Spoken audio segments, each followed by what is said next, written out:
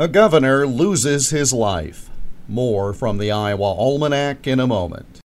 It wouldn't be Christmas without Camp Courageous fruitcakes, and they're now available in stores across Iowa and at campcourageous.org/fruitcakes. Camp Courageous fruitcakes are generously filled with cherries, nuts, pineapple, coconut, and just the right amount of cake batter to hold it all together. Best of all, proceeds go to support Camp Courageous near Monticello, Iowa. For a list of stores or to order online, go to campcourageous.org/fruitcakes. William Beardsley was born in Beacon in Mahaska County on May 13th of 1901. He entered politics in 1933, serving 8 years in the Iowa Senate and 2 years in the Iowa House.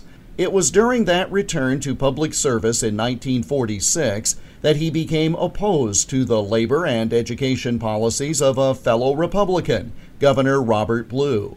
Beardsley wound up challenging the incumbent in the 1948 primary and won his party's nomination. Beardsley was re-elected in 1950 and 1952, but opted not to seek a fourth term in 1954. It was on November 21, 1954, that Governor Bill Beardsley and his wife Charlotte traveled by car to Ames to visit one of their 5 children, who was a student at Iowa State University. On their way home that Sunday night, just 2 miles north of Des Moines on Iowa Highway 60, Governor Beardsley drove his car into the back of a truck. He was killed instantly, and his wife was seriously injured. His career in public service was well respected, but sadly most remember 53-year-old Governor William Beardsley for being the only Iowa governor to die in office on this date in 1954.